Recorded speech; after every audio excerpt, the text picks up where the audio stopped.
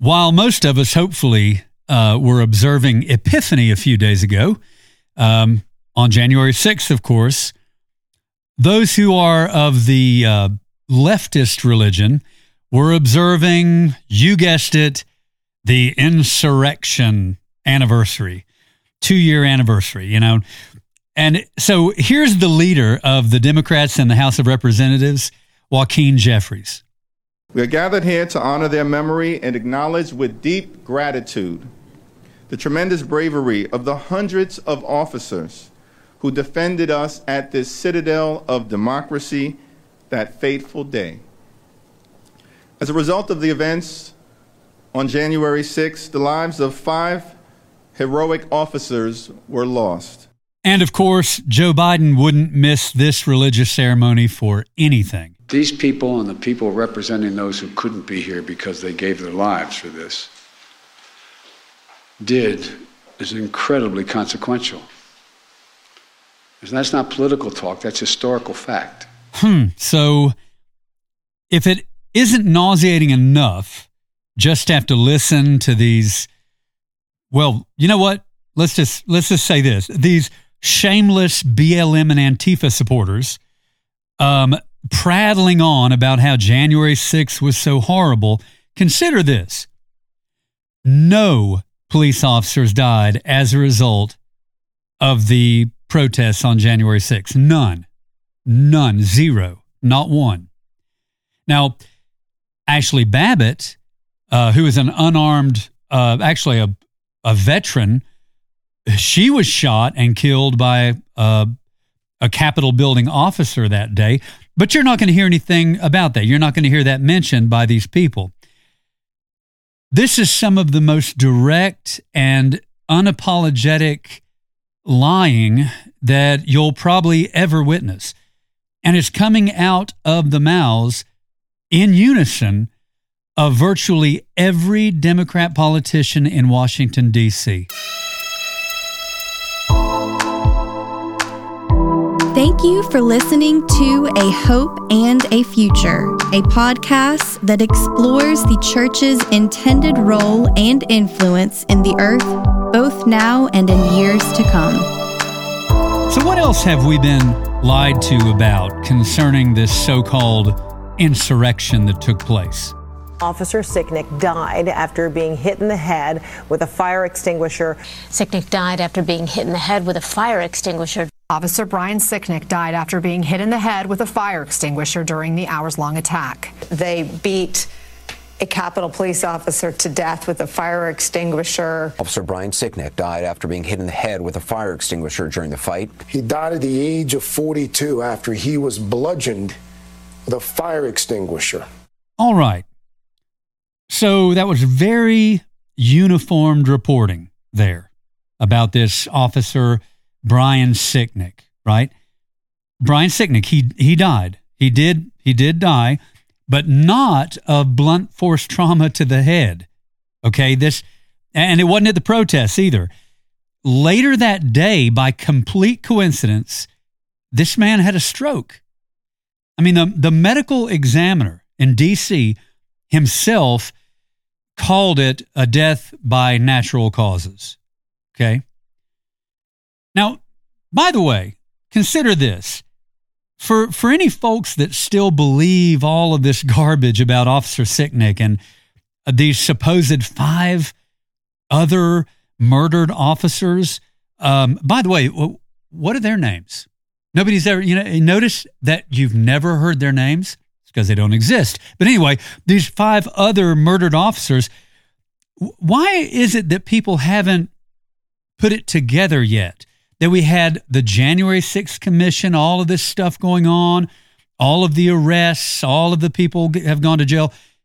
No one has been charged with homicide. No one's been charged with manslaughter or wrongful death or anything like that. Wouldn't you say that's a little strange? But anyway, so there have been no corrections and no apologies from the media about their false reporting. And of course, no politician has any plans along those lines either. I mean, come on, they're still living the lie. They're living the lie 2 years later. But, if you're going to lie and you have the backing of almost all the press and the media, well, I guess that you can just keep on doing it. Foster the Sound Studio exists to cultivate relationships with artists and creatives while helping in the process of releasing the sound and content they carry. Foster the Sound Studio accomplishes this by providing encouragement, genuine relationship, collaboration, and the use of studio quality equipment in order to release professional content.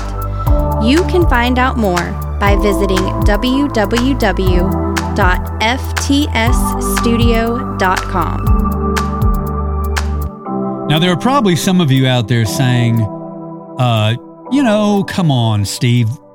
They might be misleading a little bit and slanting it some. And yeah, there may be some misrepresentation of what really happened and all this, and that's not good. But you got to admit, January 6th was bad. They should not have done that, right? Okay, fine. I'll admit the protesters should not have done it. Should not. Okay, let me go a little further. Those Trump supporters out there at the Capitol that day, I admit they should not have let Ray Epps talk them into entering the Capitol. That's Ray Epps. You remember Ray? The guy, he was the guy. He's on video urging the protesters to storm the Capitol. Actually, he's the only guy who is known to have done so. And he's the only one of the protesters, especially on video, against whom there have been no charges. None. Okay? So just throw that in. Anyway, moving on. I will admit that the protesters should not have done it. Okay? But not for the reason that you may think. Now, it's been widely reported that the Capitol Police actually just opened the doors of the Capitol that day, and they just let the protesters in, which is scandalous in and of itself. And that's suspicious. But you know who opened the biggest door on January 6th? The protesters themselves. They gave the left everything they needed. And because the left is willing to lie, willing to frame, and willing to punish, it's a door we may never see closed. The accusations continue. The hyperbolic rhetoric continues. The door is opened. Okay? Now, remember, a few weeks ago, you may remember I read a portion of a speech that Vladimir Putin made. And in this speech, he was pointing out to his countrymen in Russia and really the world that we in America now teach perversion to our children. We say there are 50 genders, and we have redefined marriage into oblivion. And he just called us Satan. Remember that? We gave him everything he needed. We opened the door. Very hard to get these kinds of doors shut. Okay. Now, how about this Andrew Tate guy? Have you heard about the Andrew Tate guy? So Andrew Tate, he's like this super wealthy social media influencer guy. Now, listen, he says a lot of things that are true. He says a lot of things that expose the evils of leftism. Okay. And he got himself involved in some illegal activities and has been arrested. So the legacy media just got another angle to use in villainizing conservatives because of this guy. They're going to club Republicans with this. Andrew Tate, besides being a crook, is now a guy that opened a door. Okay? All the bad, listen, all the evil that Putin is doing is harder to have clarity about now because of the door we opened for him to walk through. And all the true and important things Andrew Tate may have said, right or wrong, discredited forever. It's discredited forever. We open too many doors, and these kinds of doors are very difficult to ever shut. Kairos Artistry is a small business in western North Carolina that began with a love of capturing the simple moments of life for all to enjoy through the lens of a camera. Kairos Artistry has developed into a robust video and photography business, covering all areas in the field. Some of Kairos Artistry's featured services include drone property tours and interior floor plans, capturing your favorite athlete in high-action sports photos, highlighting products or accentuating the look of your website, acquiring that ideal professional headshot for your portfolio. Kairos Artistry is ready to walk you through all the services they offer and customize them in order to meet your needs. You can contact Kairos Artistry by calling 828-284-3008. Kairos Artistry, LLC is FAA licensed and insured. Okay, so let's talk about sin a little bit, shall we? So sin is an interesting issue. We in the church, when we think about sin, when we talk about sin, sometimes it can get a little bit confusing. I think one reason for that, we don't want to go so far down the road of saying that, your sin is under the blood and you're good. We don't want to go so far down that road that we see people begin to misbehave, right? Because of what we're saying. But then we also don't want to go so far down the road of acting like, your sin is really, really, really, really, really serious to the point where we're almost suggesting you can lose your salvation. So here we are in this place of trying to figure out how to talk about sin for the believer. I've talked before about how, we have to reproduce after our own kind. Just like in the Garden of Eden, everything reproduced after his kind. The church needs to reproduce after its kind. So we have to be something so that we can reproduce, and therefore it'll be, the integrity of what we are will be passed on to those who come after us, right?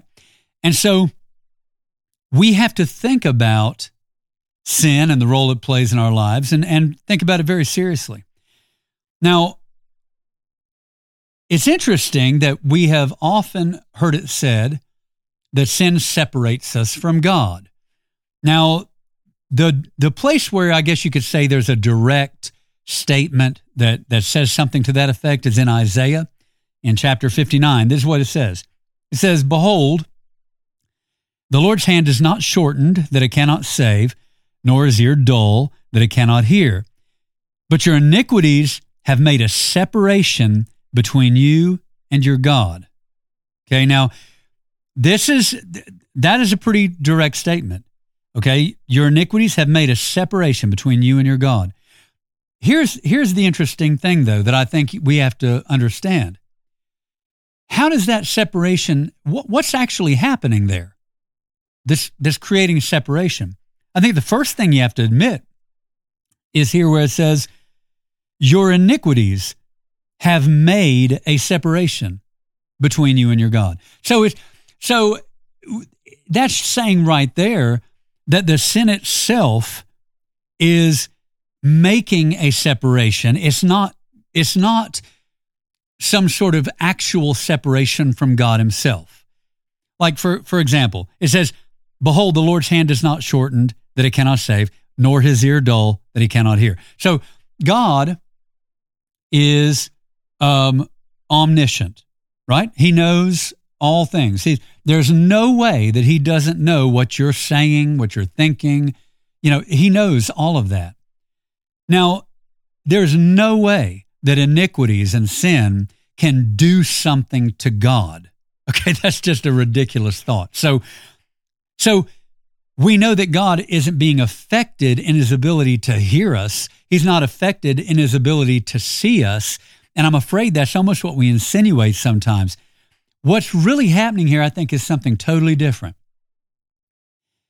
How does iniquity make a separation from a God who cannot be separated from you? You know, David says, if he makes his bed in hell, God is there. So how in the world is there separation? And I think this is basically what it is. We separate ourselves through the guilt of wrongdoing, of sin. Think about it.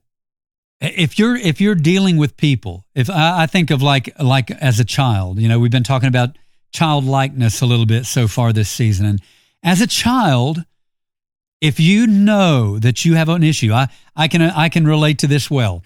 When I was a kid and I knew that there was a report card coming in a day or two in the mail, and that report card was bad, even though it was going to be 2 days before that thing showed up at the house and my dad saw it, it was very difficult for me to act like everything was fine with Dad.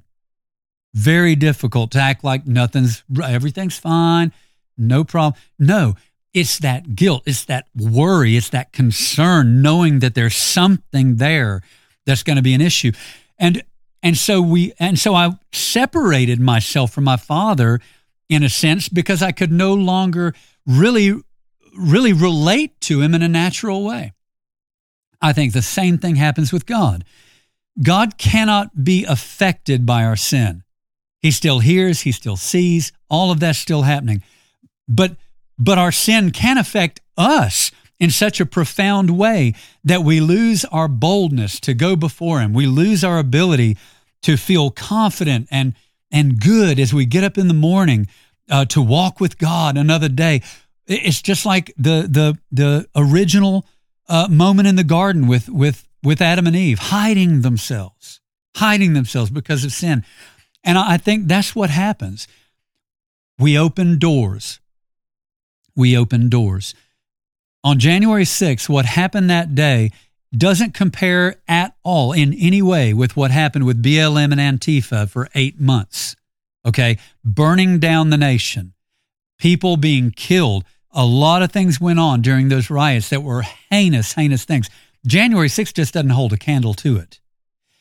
But why is it that the left hasn't lost political capital over those riots the way the right has lost political capital over January 6th? Because the left won't let it go. They keep hounding it. They keep talking about it. They keep doing the hyperbolic language, and they keep inflating things and just outright lying about what happened. They will not let it go. And so over time, this thing is just really creating lots of problems for conservatives in politics, okay? What happened? The left didn't have to come up with that out of the blue. We opened the door. We opened the door for it.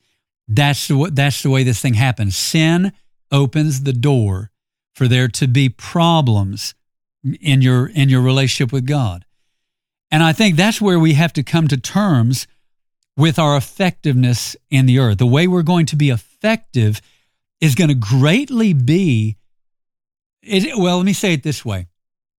Your effectiveness hinges greatly on your confidence.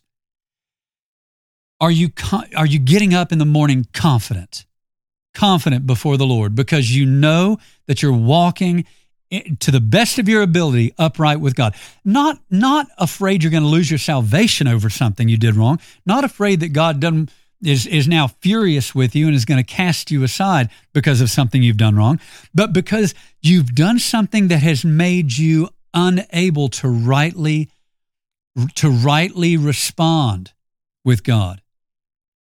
That is really a huge hindrance to us. There was a speech. It was actually the inaugural address that Ron DeSantis delivered in Florida for his second term as governor, and this is just an amazing speech. I'm going to play a portion of it. It's a little long, little bit of a long portion, but I do want you to hear it. So listen to this. Now, it's often said that our federalist constitutional system, with 50 states able to pursue their own unique policies, represents a laboratory of democracy.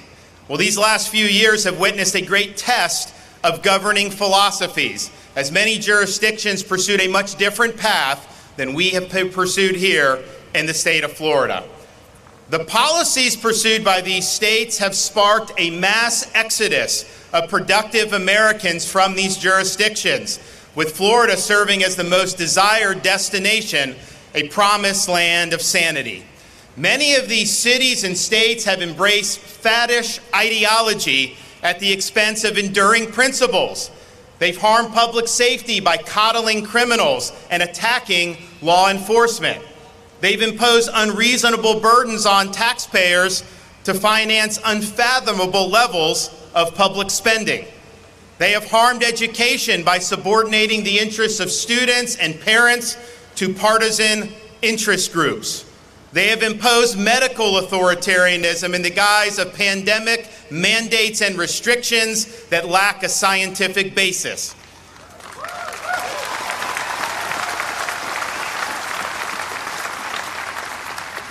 This bizarre but prevalent ideology that permeates these policy measures purports to act in the name of justice for the marginalized, but it frowns upon American institutions. It rejects merit and achievement, and it advocates identity essentialism.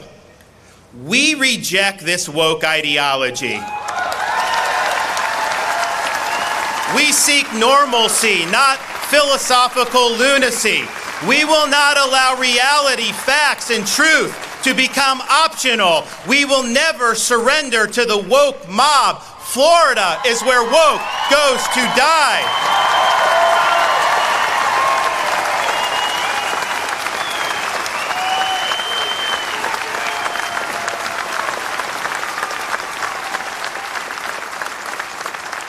Now that is very bold stuff.